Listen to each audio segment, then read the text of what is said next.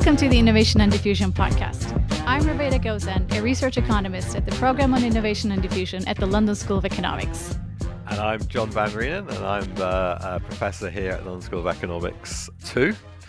And we're very excited today to have Heidi Williams, who is going to be talking to us about her work and her research. And on a personal note, I just like to say, I'm so excited to have Heidi here. We used to be colleagues when we were at MIT together. And Heidi is not only just a brilliant researcher in innovation economics, she's also a great institution builder and has been running a fantastic program at the NBR Summer Institute, all on innovation for young scholars. So hats off to Heidi. Yes, our guest of honor is Heidi Williams. Welcome, Heidi. How are you feeling? Are you ready for the episode? Yes, well, it's great to be here, and it says a lot about when I run a summer school for students. John is first on the list of who I want to have come teach. So it's great to get a chance to be here. That's great. We're going to ask you really hard questions. Let me tell our audience our plan for today. So we will first talk about your research interests, and then we will go into some very controversial topics related to medical companies, or we can call it maybe medicine, and the patent system. And then we will go into some cheesy questions, such as like what do you do when there is a problem within a research team, like if someone is free riding or shirking, or, even a clash between co-authors. We have really nice cheesy questions that will, I think, help young academics.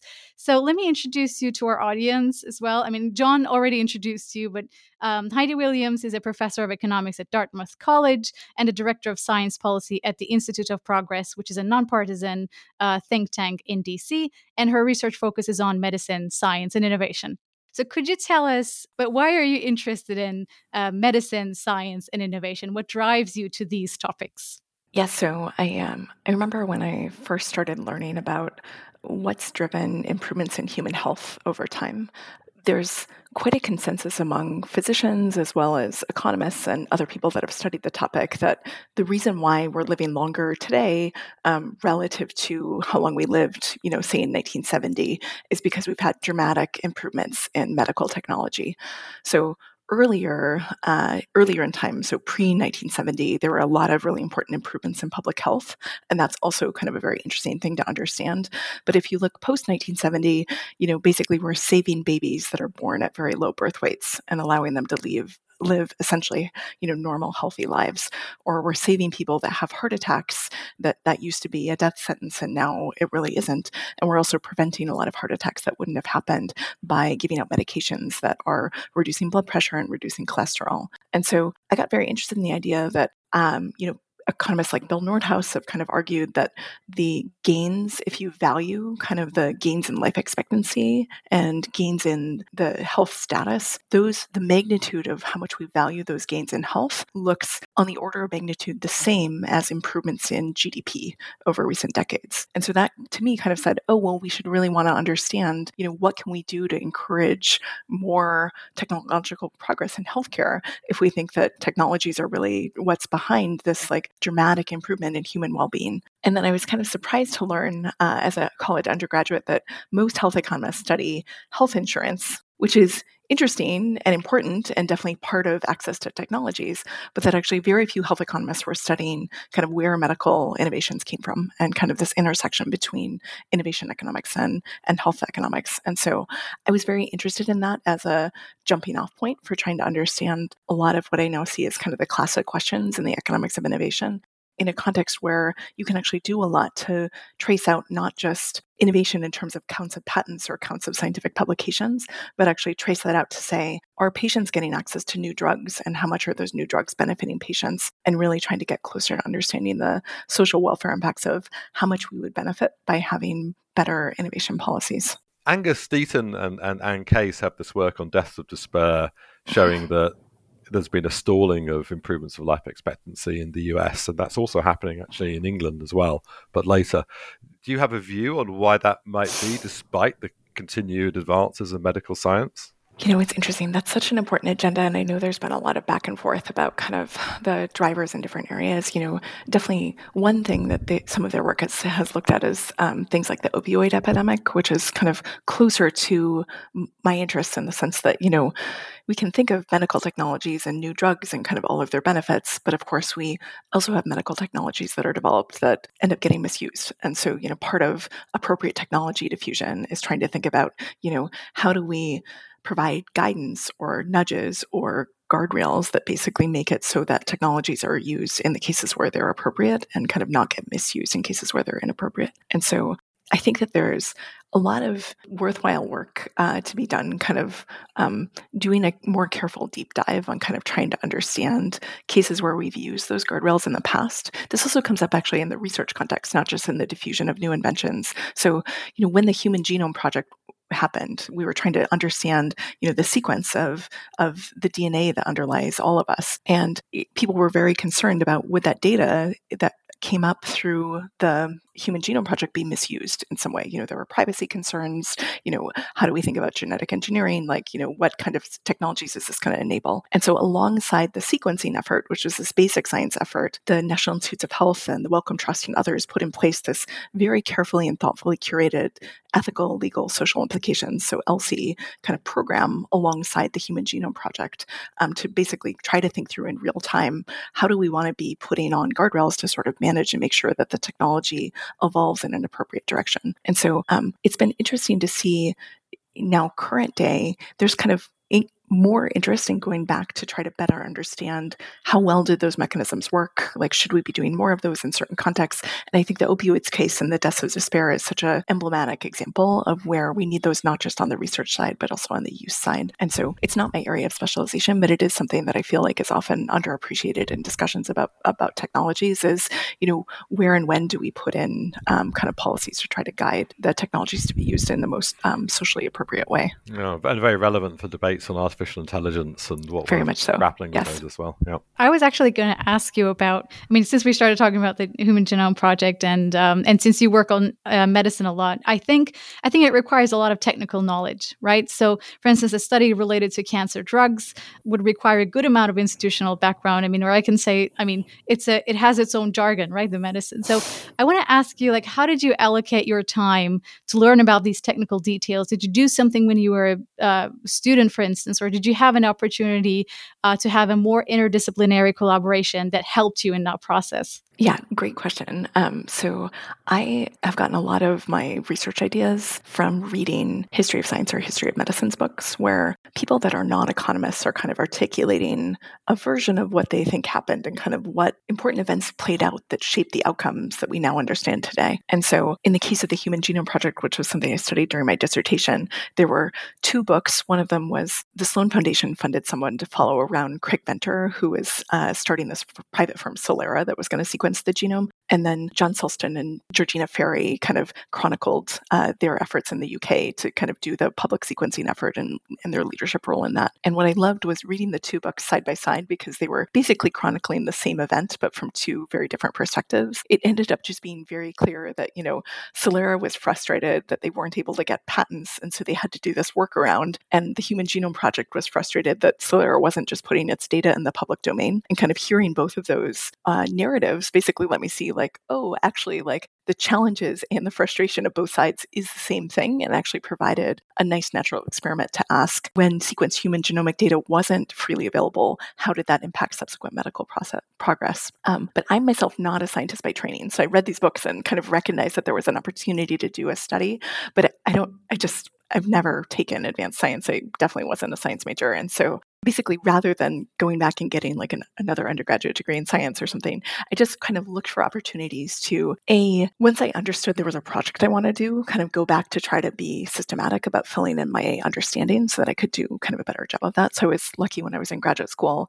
Claudia Golden was actually also interested in genomics. So she and I sat in on an undergraduate biology class during one of my last years of graduate school, which she's an economic historian that's just wonderful. Mm-hmm. And she was interested in it for personal reasons, but that was a great experience experience. But then most of it, of course, is self-taught because you're not going to get exactly what you need out of an inter-level class. But the standard I've always tried to hold myself to is that I should feel comfortable presenting this paper in front of scientists in the specialty that I'm trying to study. And that's something I've really imparted to my students too. So I was really lucky that when I was a junior faculty at MIT, I went over and presented my dissertation work at the Broad Institute, which is one of the main genome sequencing centers. Or, in another paper that I had on cancer, I went and presented it at the Koch Cancer Institute at MIT. And just kind of looking for opportunities to kind of engage with scientists. We ask different questions than they do. At the Broad, I remember one of my PhD advisors, David Cutler, very kindly introduced me to Eric Lander, who, if you don't know him, he's kind of a polymath type that was doing math and then economics and then ended up doing biology and then was running the Broad Institute for a long time. And he just immediately got what I was doing and kind of, he could explain it in different language to some other people around the Broad. It's not that the average scientist is maybe going to be interested in talking with me, but I feel like if you can find one or two scientists that are kind of on board enough to understand what you're doing and can serve in that translational role, it allowed me to get feedback from a much broader group of scientists and kind of make sure that the work I was doing was kind of being respectful of the data that I was using and how I was using it, how I was measuring things, and things that when I presented an economics seminar, as smart as you two are, you're not going to give me feedback on whether I'm appropriately linking, these two genetic data sets that you've never heard of, right? And so, but it's kind of on me to make sure that I'm doing right by the data that I'm using that the scientists are more familiar with. Your passion and interest actually drives you to these topics. It's really nice to hear these things. I want to go into the research questions a bit. So, and I think this is a very important topic because I think in our families or relatives or even among our friends, we have people who had cancer, for instance, and we tend to think that finding a solution, for instance, to cancer is extremely hard. And that's why we don't have a cure or a preventative, for instance, drug for cancer yet. And is this really the case? We don't have a cure for that yet because, it's hard. Or do we see that firms avoid investing in long-term research because of our maybe policies? Is there an incentive problem in the economy, or actually maybe an unintentional disincentive driving innovation away from finding preventative cancer solutions, for instance? What does your research say about these things? So this is one of the hardest topics to talk about with scientists because I want to be respectful of, I understand from their perspective, there are hard and easy problems. And I'm not trying to say that everything is kind of equally easy, right? But I feel like as economists, we kind of come in and we think, well, one reason that some problems are hard is because no one's worked on them before. And so we kind of haven't really laid the groundwork that reduces the cost for the next person to make the next advance. I am always just trying to encourage people to be open-minded and to say, rather than seeing the problem landscape as fixed, that some problems are difficult and some aren't, and we are kind of naturally going to migrate away from the hard problems, that can we look at whether the policies and institutions and incentives that we have are kind of systematically biasing people away from making investments in certain areas? And when we've had opportunities that have made it easier to make those investments, what has been the impact on how much people are willing to do investments and how many technologies get developed? I see a lot of hints in different contexts that the magnitude of those responses is actually quite large, suggesting that policy can really make a difference. Because this idea that some science is just hard and, we're never going to make progress is also just a very pessimistic view. It's kind of saying, well, we can never make progress in those areas because it's just inherently difficult. During COVID, that was a lot of the discussion around, people were like, well, we want to get a vaccine very quickly. And people were like, well, we can look historically, and the timelines were, decades to get vaccines and definitely not before, 7 years. But then in practice, we put in place policies that paid people money and kind of made it in their interest to do things more quickly. And actually, we got a vaccine like short order relative to the historical precedents. And so, not just one, several. Not just one, several. Yes, exactly. I think there's a lot of reasons to be optimistic. As you said, I did one particular study that did a deep dive of this for cancer. And so cancer is a complicated topic. One thing that's nice about cancer is that it's very natural to think of designing essentially a matrix to try to measure where people could have been doing research, where they were actually allocating research investments, and where we think that they could have been investing but weren't, and kind of looking for systematic patterns in that. There's about 200 different cancer types, where if you think of a cancer type as like localized breast cancer, so you have a tumor in your breast, versus metastatic brain cancer, where you have a tumor that started in your brain but then has spread to other parts of your body. And so cancer patients tend to get categorized by what type of cancer they have. That really is an important factor guiding their treatments. And so you can kind of look at a matrix of cancer stage and organs and kind of say, where do we get a lot of investment? Well, it turns out we get a lot of investment in like late stage breast cancer and late stage colorectal cancer. And you could say, well, maybe that's because those are easier areas, or there's more patients with those diseases, so there's just more demand for those treatments. And you can try to do kind of an accounting exercise to say, are those factors which we can measure explaining why we get more research on some cancers and not others? And when I did that with my co-authors, what we saw is that there were kind of a lot of unexplained gaps. So kind of areas where it looks like there's a lot of patient demand, but that we're kind of not getting as much innovation as you would expect. And so you could say, well, those are just hard scientific areas. But what we tried to look at is that when you want to develop a new drug, you need to put that drug through clinical trials to show the regulator that the drug is safe and effective. And it turns out those clinical trials are longer if it takes longer for patients to show improvement on the outcomes that you're measuring. So normally for cancer trials, you have to show that the drug improves survival. So you give patients a drug, a treatment and control group, you wait to see, does the treatment group live longer? And so if you're looking at very late stage patients that die very quickly, you're going to have statistical precision to say that there's a difference in the mortality between the treatment and control group relatively quickly. Whereas if you're looking at these early stage breast cancer patients, they're going to live another 10 or 12 years for sure. It's going to require a long time to be able to have the statistical power to say that this drug improves survival for early stage breast cancer patients. And so one thing that's very nice about this setting is that we kind of know, firms know, the economy knows which diseases, which types of cancer are going to have longer trials, because it's ones where the patients are going to live longer in the absence of treatment.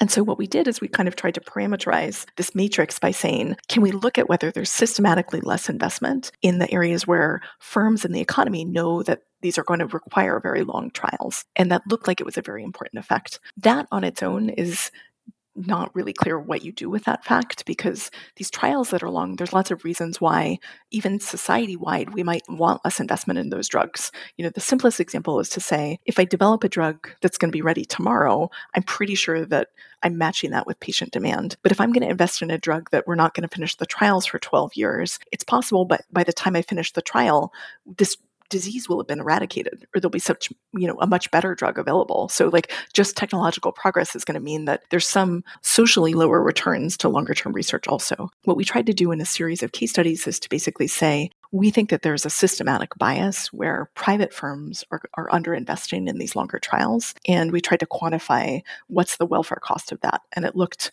pretty large.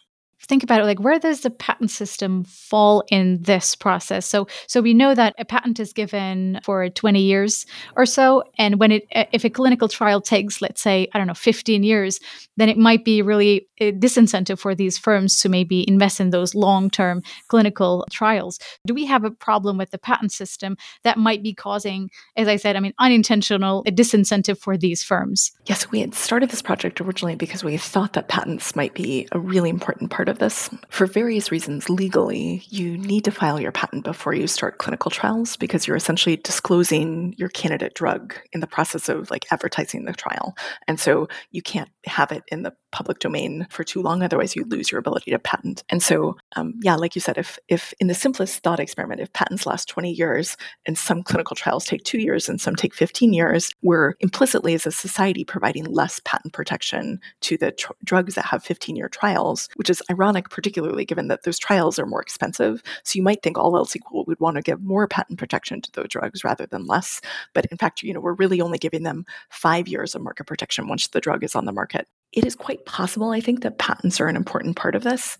I think what became clear in the context of doing the research project was that it's really actually quite hard to distinguish patents as a driver of this from other reasons why private firms may just not have it be in their interest to fund these long trials. in the corporate finance literature, people often talk about what's called corporate short-termism, which is just that private firms seem to use a higher discount rate. So they seem to kind of value money sooner relative to money later at a different rate than the public sector does. And so there's a lot of evidence in other contexts that actually that kind of corporate short-termism is real.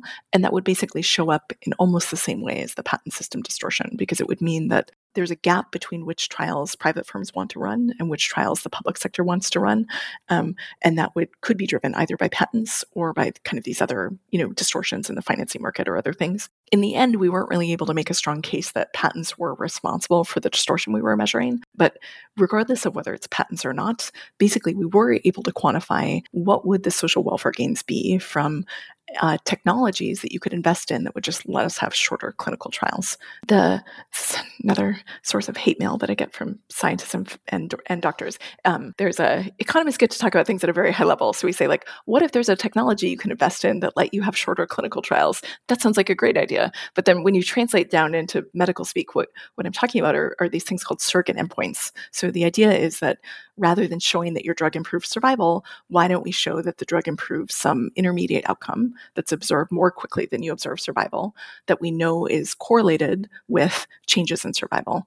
And so a good version of this is for cancer. There's kind of long been evidence for blood and bone marrow cancers that changes in the level of cancer in your blood are a really good marker that your mortality will improve later. And so if you have leukemia and you take a drug and the amount of leukemia in your blood goes down, we kind of know that that's associated with your life expectancy is increasing. So that's a good surrogate endpoint. There's lots of controversial surrogate endpoints where you take a drug and something changes in your body and it's not at all clear that that's associated with better health outcomes. And so surrogate endpoints are very controversial because private firms often ask to use them in a way that people might perceive the evidence base is kind of not there to support that the drug is actually doing something that's beneficial for human health. And so essentially, the whole idea of surrogate endpoints is just sufficiently controversial that very little happens in that space because it's just seen as being very pro-industry to suggest that we should think more about surrogates. What I find very interesting is that where do surrogates come from? The main surrogates for heart disease came from the Framingham study, which was basically this federally funded multi-decade study that just documented these very interesting correlations between high blood pressure and high cholesterol and heart disease mortality.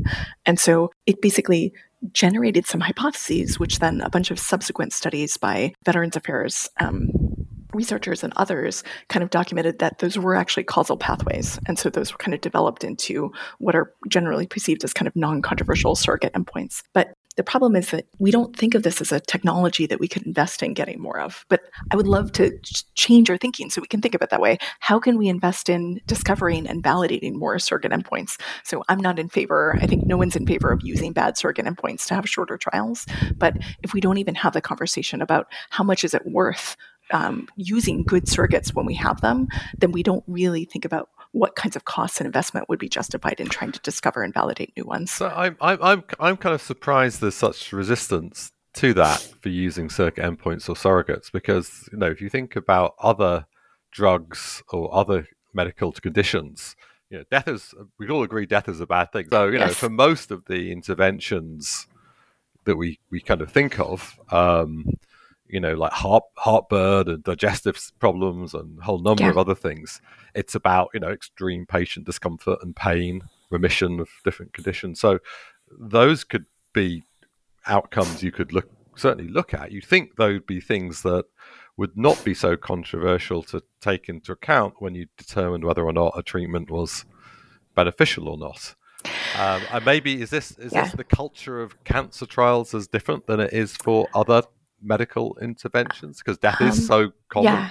I mean, one recent example that's not about cancer is for Alzheimer's. So there's been a lot of discussion of should you be able to use scans that your brain activity is changing as an outcome in Alzheimer's drug trials.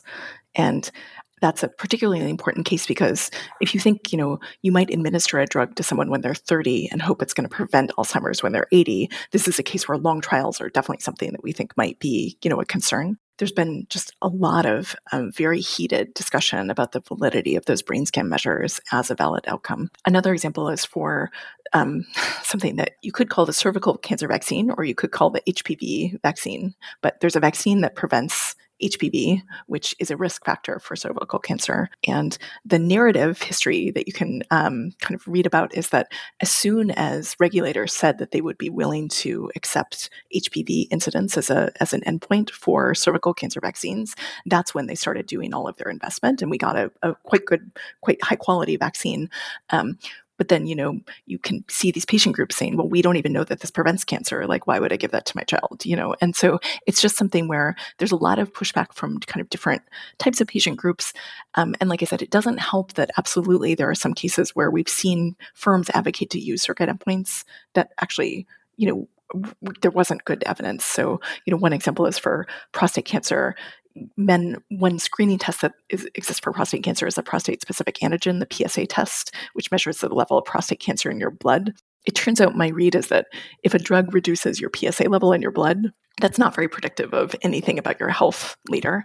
And so when firms have kind of said, well, can't we use this? Then that also doesn't help with kind of the, let's all make sure we're only proposing, things that have a good evidence base around them. But I think there's a lot of political economy factors go on that I don't want to pretend to understand, but I do feel like it's sort of an orphaned area because it's just a lot of concerns about conflict of interest, some of them quite legitimate. So maybe it's a really nice talk. I'll take the conversation maybe back to the patent system a bit. Sure. So should there be, so since we talk about, this difference in terms of like long clinical trials and then the length of the patent, I don't know if there should be a specific treatment for medicine or, across like heterogeneity across industries. I don't know if that would even distort the system even more. But do you think that, there should be maybe a specific treatment for medical drugs, or maybe in general, we can also talk about, whether the patent system incentivizes right now further developments or further research? And do we see that, these property rights on innovations hinder subsequent innovation? Yeah, so there's a lot of papers that are just looked at in which industries are patents important. And, one of the main headline facts that comes out of those surveys are chemical and pharmaceutical and kind of things in the health space seem to be very reliant on patents and say that they're really important for their incentives to innovate and other things. And that most other industries, they're kind of reported to be not very important. And so what's ironic is because the health industry is so large and they're quite good at lobbying, our patent policy ends up largely being shaped, by these debates between, pharmaceutical firms saying how important patents are and like a lot of other firms and other industries saying, the patent system isn't well designed for us. And so it does kind of feel like, well, why are we all under one roof? And my lawyer friends tell me that we would have to leave the World Trade Organization if we had industry specific patents, because that's not consistent with international treaties or whatever. So there's kind of a logistical question of could you have separate patent systems? And I want to be respectful. I'm not a lawyer, but my understanding is that that's kind of hard.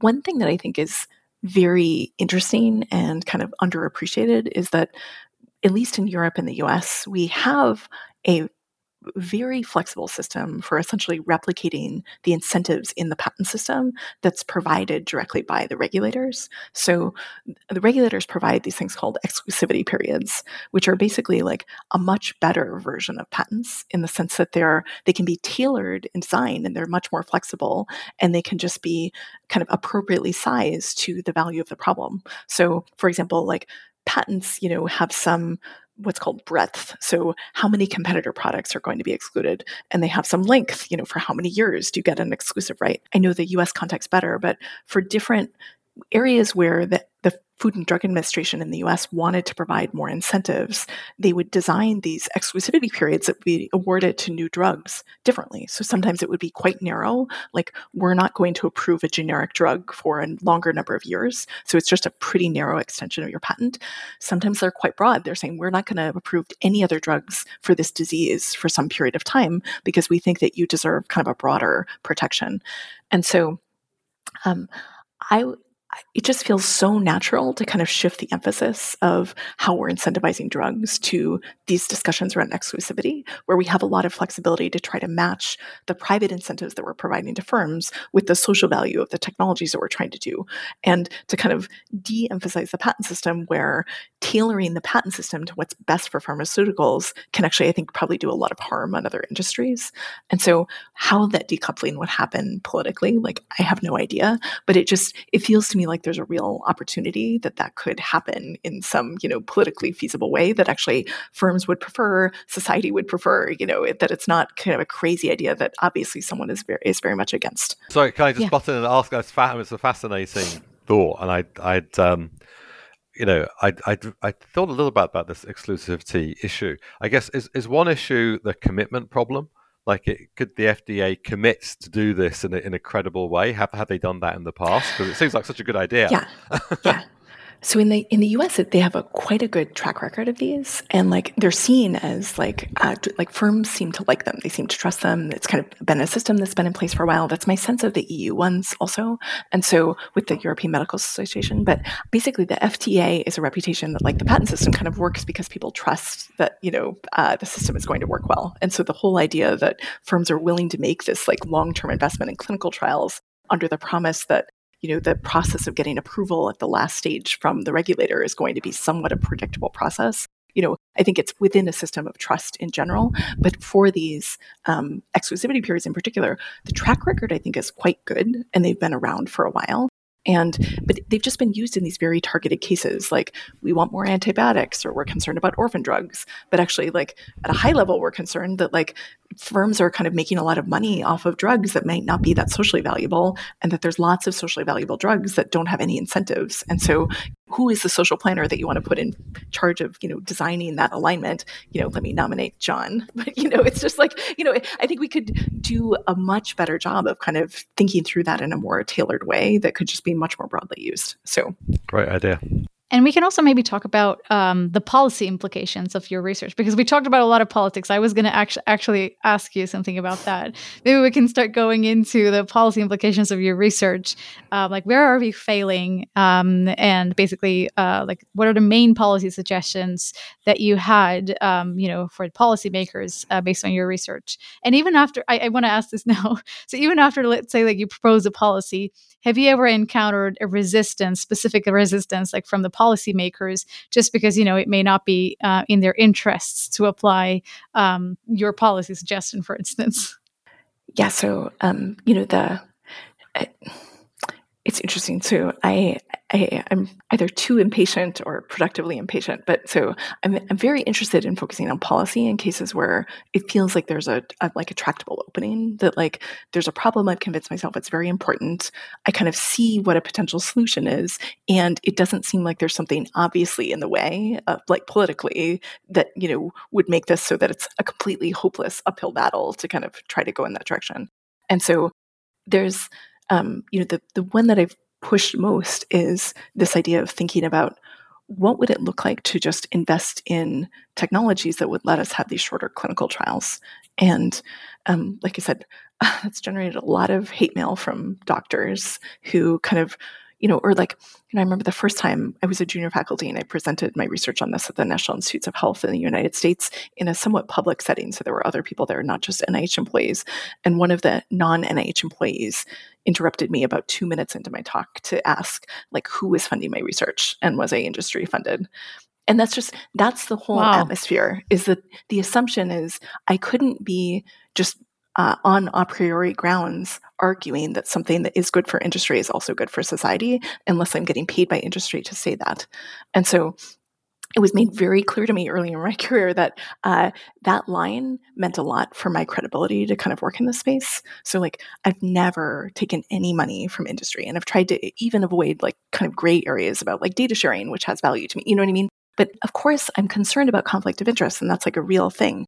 But it just seems like it also shouldn't be off the table to discuss things that are good for both firms and society, right? And so I'm worried that actually a lot of people kind of see that there's not progress on some of these problems and infer that it's too hard politically, or, there's some scientific reason why it's not feasible, when in fact just nobody's working on it. Like nobody, and partly nobody's working on it because very few people, like I said, kind of have legitimacy, that they know enough to understand the problem, but aren't immediately labeled as having a conflict of interest. For me, that series of discussions has been very informative in kind of how I think about, what is the long-term plan to kind of try to build interest in ideas that are good, but that kind of need to be very much handled with care on who do you bring into the discussion and how. This is an old paper. It's from 2015. It's still my favorite paper to talk with people about, because different parts of the ecosystem that I think need to understand why this would be valuable kind of over time kind of have gotten more interested in it. So last year, Derek Thompson wrote a great piece in The Atlantic where he was kind of talking about this. And I think, a lot of people that are kind of coming at concerns about stagnation and kind of growth and kind of how could we think about investing in technologies to kind of, make economic growth work better, they're kind of coming back to a time when there's an opportunity to bring up these kinds of ideas and kind of articulate them for thoughtful people that maybe aren't specialists in a given area, but to kind of have them on the menu of things that should be discussed whenever the time is kind of appropriate. And so I don't know if that's exactly kind of answering your question, but it's just to say that as basic researchers, I think our goal should be to identify kind of facts that we think are true and ideas that we think would improve welfare. And then the question of when and how did those get translated into policies, partly it's waiting for the right opportunity, and partly it's just kind of understanding the landscape well enough to recognize opportunities when they come up. Because, if basic researchers aren't really engaged enough to even pay attention, we're going to miss the windows of opportunity when they do become available to kind of get those ideas out there in the hands of people that could do something about them. So I can't resist mentioning the paper Heidi and I have together in the Journal of Economic Perspectives was and with Nick Bloom from Stanford is an overview of innovation policies. And my role was to kind of basically dumb Heidi down as much as I could, and try and we discussed the whole range of innovation policies and try to summarize it in a single table, which we christened the light bulb table, which is trying to look at the evidence and score it on cost benefit analysis and some political feasibility. And I think that I think that's a kind of a useful thing to do, but I think one of the differences that both Nick and I were quite high level in the kinds of recommendations for policies. And one of the strengths of what Heidi does is really try to focus on much more practical solutions and concrete solutions than we do, and educated me on lots of the nuances of thinking about intellectual property protection, and you can't necessarily simplify some of the policies very much. I wonder at this point that Heidi, maybe do you want to talk a bit about the Institute for Progress and the work that you're doing there, which is very much in that policy space that you mentioned, trying to thread the needle between something going to improve overall welfare and is politically feasible? Sure. Yeah. So I have long wanted to see kind of a think tank working in innovation policy. And there are definitely some that work on kind of pretty specific issues, but largely kind of in the same way we were talking about with the drug trials example and kind of conflict of interest concerns around pharmaceuticals. The initiatives that happen at a lot of think tanks happen because industry makes grants to kind of fund particular initiatives on those areas. So it's not that a given think tank was kind of looking at the landscape and saying, what are the highest impact opportunities that could benefit from more time and attention in that space. But a year ago, I met Alex Tapp and Caleb Watney, who were these two young guys who were starting a new think tank, and their model was they'd worked at various think tanks in DC, and I think had a similar jaded kind of view that what I did, which is this not everybody is working on the problems that are most important. They're working on the problems that other people are kind of it's in their interest to have kind of more work on those topics, and so. They were kind of starting off by saying, we're interested in science technological progress because we think that's the source of, improvements in growth and well-being. And let's choose to focus our work on the topics where we think that these are just really important problems. We have ideas on how to solve them. And we think that it's kind of politically tractable to think that you're going to make progress. And that sounds so obvious. Let's work on important problems, but that's really just that's not what anybody else was doing. So, how should we fund basic scientific research? That's just something that is so fundamental. And, we spend billions and billions of dollars. But if you look at kind of what happens in the policy space around funding basic science, you basically have some people that are advocating that like the NIH and the NSF should have more money in the US. And you have people throwing bombs at the science agencies saying, why did you fund this study? It's so silly. Or like, why are you funding stuff on climate change? Because like, I don't think climate change is real. And so that's the political discourse is, either advocacy or criticism of specific grants that like people disagree with, as opposed to just looking at the agencies from kind of almost like a engineering perspective and saying like what's working well and not well, and how can we improve the productivity of like each dollar that gets spent, and just looking for kind of some of these low-hanging fruits on like ideas of how you could make existing budgets go further. And then if you get that, you convince yourself, which I often talk about one of John's papers on this, that like the social returns to research are much higher than the private returns. And actually there is still a gap. You might also end up in the case where you're advocating for more money, but we could also get a lot of gains just from reallocating the current system around kind of using the best mechanisms to fund existing science. One example that I often talk about is different agencies, at least in the US, differ in how quickly they can give out money. And so the National Science Foundation, it turns out, has these mechanisms where they can give out grants within 2 weeks through 2 of their grant programs. So during COVID, that was invaluable because they were shoveling money out the door to researchers in 2 weeks. There's a young researcher, Maxwell Tabarrok, who basically just did a really nice kind of decomposition of NSF and NIH funding during COVID and showing that indeed, consistent with this grant mechanism, the NSF is able to get out money in 2 weeks, and the fastest the NIH was able to get it out was much slower. And if you could say, well, the NIH is just slow and bureaucratic, but actually Congress has never afforded the NIH the opportunity to bypass external peer review in the same way that they do for NSF. So at NSF, they have flexibility to say, this is a program that we're not going to go out for external peer review. Applications come in, our staff make decisions, we send out money. And so it's a constraint on the NIH. Congress doesn't let them do that. So let's stop complaining that the NIH is slow. And instead, like, let's say, well, maybe we should ask Congress to give NIH the same flexibility that they've given the NSF so that they can also have short turnaround grants during a crisis. But, it's just like, if nobody's even doing the legwork to understand, what's going on, then we just get people complaining all the time about stuff that's not even under the agency's control. And so, I think doing this work to understand, like, where are the bottlenecks, who is in charge of making decisions over those bottlenecks, and like, what can we do to try to make a real difference, is just something that amazingly, there wasn't a lot going on in that before the Institute for Progress kind of came in and started to do that. And so it's just been an incredibly rewarding experience for me to learn from these 2 guys, Alex Sepp and Caleb Watney, that are heading this think tank, because I feel like they're very much kind of my peers. Like, we kind of have a very similar sense of kind of what would really make progress on making the world a better place, for lack of a terser way of saying that. But it's been really rewarding for me. And so I actually took 2 years of leave away from academia to kind of do more full-time work working with them. And then I'll be coming back to teach starting not this year, but next year. And it's just been incredibly rewarding and just a really eye-opening experience for me to see kind of like the potential for that kind of work to really make a difference. So that's beautiful. And I think seeing the practical side, like working on those projects and at the Institute, I think it's really great. Maybe we can switch to the questions, which I call cheesy questions right now. Some of those questions that I prepared, I think I hear those complaints a lot from my friends, like who are PhD students or postdocs, or young academics, basically. So I want to ask this question to both, to you, John, and Heidi. So one is that, I mean, in a team project, there's a pre-doc, sometimes, there's a PhD student and a postdoc and other co-authors, etc.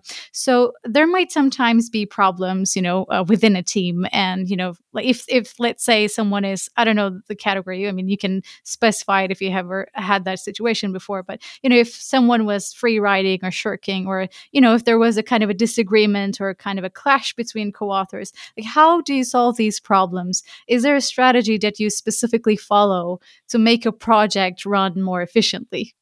Yes. So let me just first say that I have been the shirker, in several situations. And so, just to give two examples of why I think this, whoever you are, you've been this person. So, I remember when once it was easy to plan in advance. So, when I knew that I was expecting a baby or a second baby, you make a plan with your co-authors, right? I'm going to be offline for a large number of months, and we need a plan because I'm not going to be responding to any emails. And I just remember I was very grateful. I was working on a project with Pat Klein from Berkeley, and he was just so understanding. He's like, I am not going to email you. I will take care of everything. And whenever you're back at work, you can just let me know. And so, there's part That's of nice. shirking, which is just being on the same page with everybody about what the expectations are. And there's some things like pregnancy when you have 9 months of notice and you can make a plan in advance. There's sometimes, of course, that you don't have 9 months of notice. So, when I ended up meeting the Alec and Caleb from the Institute for Progress, like I saw a real opportunity to kind of go do work immediately in DC. And in a very short turnaround time, it was like a week, I kind of found some funding so I could take leave. And I kind of decided that I really wanted to focus on that full time. And so in incredibly flaky fashion, I emailed all my co-authors and I'm just like, I'm sorry, like I have this thing I really want to try doing. And I basically can't work on our joint projects, until I'm back. And they were like, what are you talking about? What's going on? And so, and there was no notice. And I mean, I felt terrible. Like I've been so happy this year, except for I feel terrible that I just completely flaked out on basically all of my co-authors. But like, at the end of the day, like, I still, feel like I need to catch up with them one-on-one, to make sure everybody's feeling okay. But, you just feel like, of course, things change. And, but again, what I tried to do is to be clearer on here, I'm going to try to be back in a year. And then, of course, I had to say I'm going to be back in 2 years instead of 1 year. I just can't do anything. So don't wait on me. We need to make a plan for our project that's going to kind of move around in a way that respects everybody else's plans. And I think where problems come up is usually mismatched expectations. I'll get back to you this week and I don't get back to you this week. And so everybody's kind of waiting and I think being honest with yourself about when you're going to have time and bandwidth to focus on things, being respectful of other people's time constraints. So people's tenure clocks or people's PhD dissertation timelines or kind of like some presentation that someone has that's like really important. So I always try to kind of center on putting people's professional kind of goals and timelines kind of front and center. But then also, honestly, at a project selection level, I don't write as many papers as John. This is maybe one reason why, but I only choose to do projects that I feel like I'm interested enough in the project that I would write it by myself if nobody else kind of did anything. And so I enjoy co-authoring with people because I get more feedback on my ideas. But I feel like if I go in with that mindset, I don't feel bitter if someone ends up not doing a certain share of the work because it's a project that I see as sufficiently important that I'd be like willing to do it by myself. I think setting common expectations is really helpful. Unexpected things do come up. You need to apologize and just make a plan and try to be realistic with people on when you're going to be back. And then just trying to be respectful of especially younger people's external constraints on kind of career timing and incentives and trying to prioritize around that when I can. Yeah, I think that would also be a nice recommendation for young academics too, maybe. Like if you're interested in that topic, I mean, if you can't write it by yourself, for instance, if you're not that interested, it might be really hard to work in the team because then you're going to push yourself and a project doesn't last for like, I don't know, 3 months or 4 months. It takes years. So it's going to be problematic at some point. How about you, John? Have you ever, like, what would you recommend or have you ever had such issues? Well, no, I mean, issues. These are, issues like they all rise the whole time. And I think, as you said, Reda, one of the phenomenon that we've seen throughout science is the kind of size of the team is getting bigger. So more and more co-authors on papers, more co-inventors on patents. So as the team size gets better, it gets harder. So if you're just working with yourself, you're kind of arguing with yourself. But as the team size gets bigger, it's much more, of a managerial issue, and management is not easy as as we know. So all the advice Heidi gave us was extremely sensible. So I found that basic rules are very useful. So you want to set up a thing so you have regular meetings. So if you've got a team of a reasonable size, you have to check in regularly over certain points. I know at the early stage of my career, you could just say, "Oh, we'll only meet when we need to meet." But I think that becomes a harder thing to do when people are working in bigger teams with more portfolios. You actually need a kind of managerial structure where you actually have regular meetings in. Ideally, you'd have, what the follow-ups are going to be afterwards, what the action points are. It's a relationship. So, it is a very, it is a very personal thing. When you do research, you're very invested in it. So it is very much about managing a personal relationship with people as well. So you have to take into account that people, may not be hearing the same things that you think that you're saying. So you have to be very careful about trying to do that. And I think that one thing Heidi said in particular is that you have to realize that people have different interests. So especially for junior people coming up for tenure, it's very important that some output is produced. So once you're older, you've got tenure. Yes, you still want to get a good paper, a good publication, but there's less of that time pressure for you. So having to think about the best way to manage that is very important.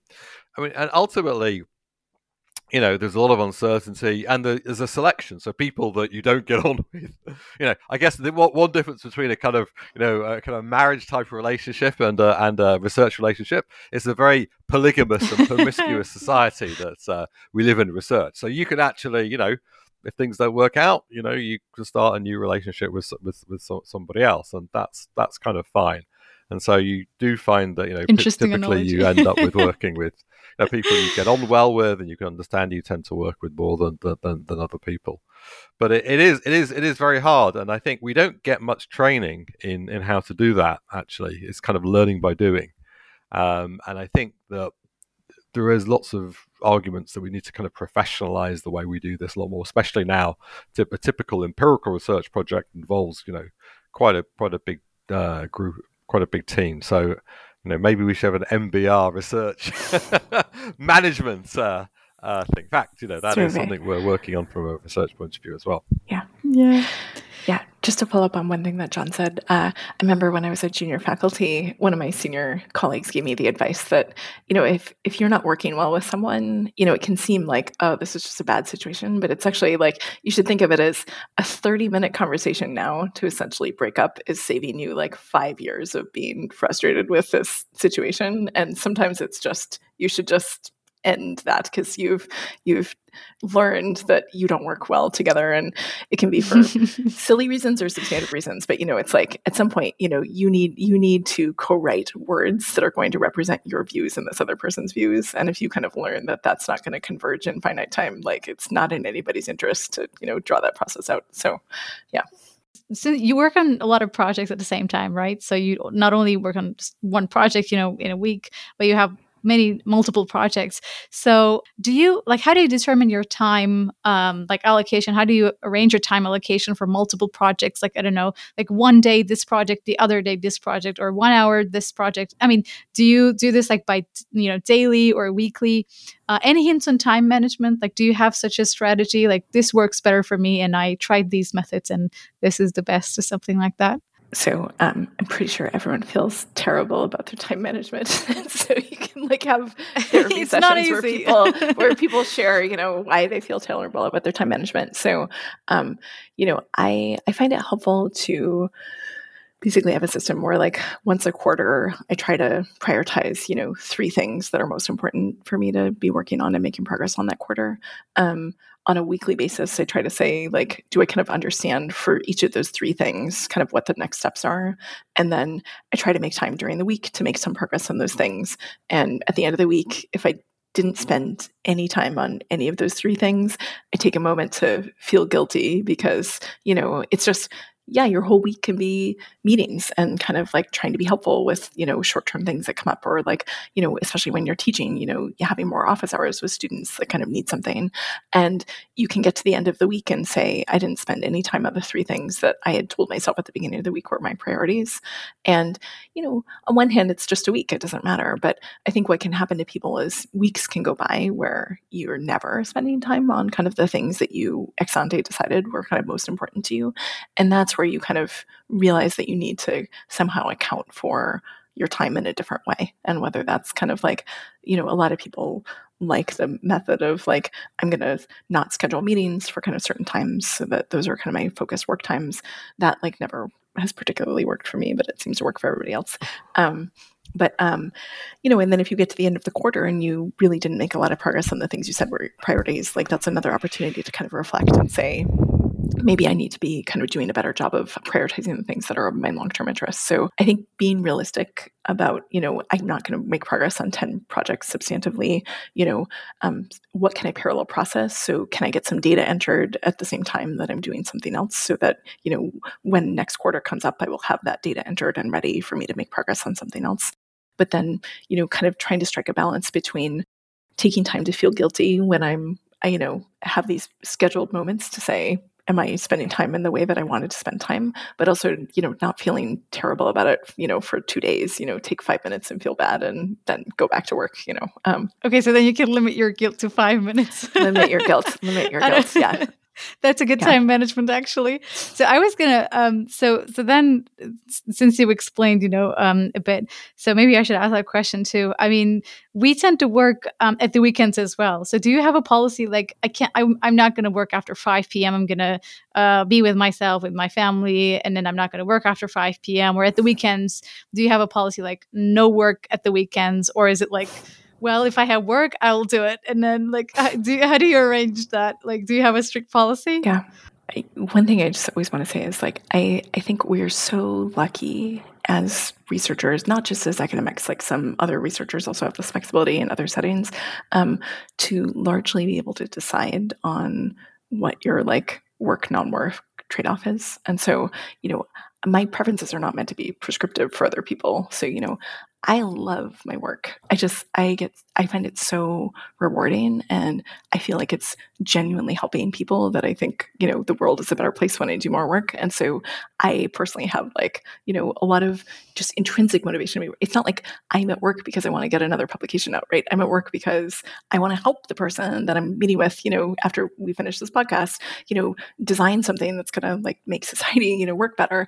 And so I think how you think about your work hours differs a lot based on how intrinsically rewarding you find your work. And so, and it also varies a lot by your life and what's going on in your life. So for a long time, I was like incredibly religious about sleep. And so I was like sleeping like really like a great number of hours every night. And I would go to the graduate students every year and I would preach to them about how like sleep is so important. And Esther Duflo, my and John's colleague from MIT, would kind of come and say, research is like a marathon, not a sprint. And you like need to take care of your body.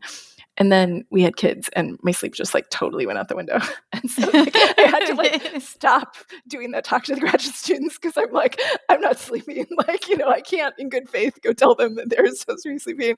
And so, it's just, and now what I prioritize is not my sleep, but time with our kids. And, and that's something where, I work when I'm not with our kids. And, so like that for me means that I'm often working like really late, but that's because I prioritize trying to have dinner with them every night on kind of a regular schedule. Right.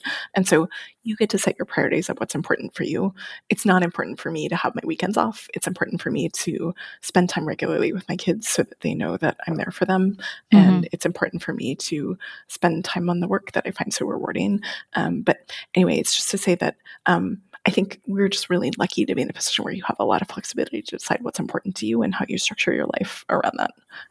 I do encourage sleep for people that don't have kids. The way I try to describe it is that we have a hobby. I have my hobby, which is research and economics, and people pay me for doing my hobby. So that's a pretty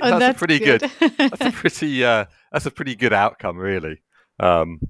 Right. They could pay me more, but do you have enough to get on with?